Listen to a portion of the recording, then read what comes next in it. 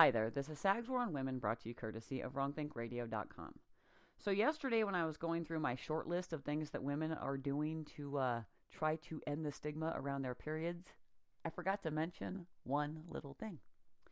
That little thing just so happens to be a period emoji. Yeah. So for those of you that don't know, sometime this year, we're going to be getting period emojis for our phones.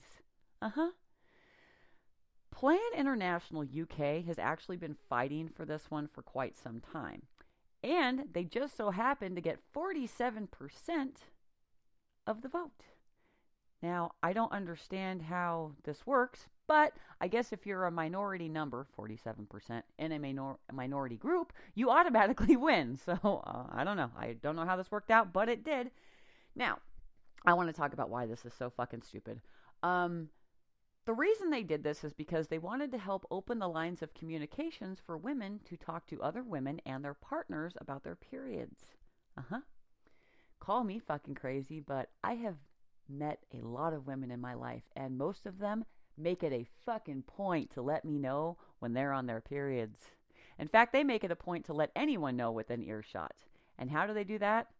By bitching and complaining the entire time about how bloated they are, or they have cramps, or they're hungry, or they're bitchy, or they're tired, or whatever the fuck else they come up with to let people know that they are suffering. They're suffering.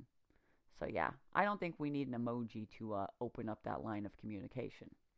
Now, again, they wanted to open up communication not only for female friends, but for partners. Well, if you're a man that has ever lived with a woman who's ever been on her period, you know you hear the same fucking thing that other women do. She bitches about it the entire time. This may not work out well, though, for women who want to communicate that they're on their periods, to open up the floodgates so they can talk about it with men that they're not living with.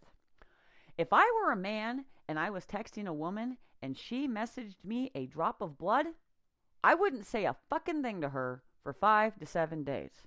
I wouldn't. So how this is going to help open up the lines of communication, I don't know, because no man in his right mind would fucking talk to that woman if that's the response he gets to anything.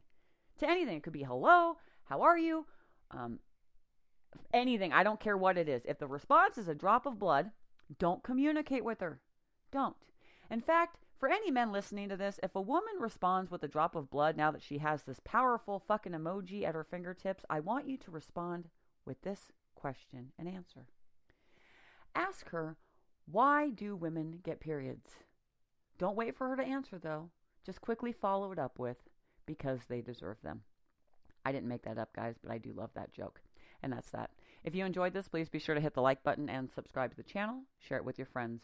If you want more hard-hitting content from the right side of things, check out WrongThinkRadio.com. I am Sag Novotny, and this is my war on women.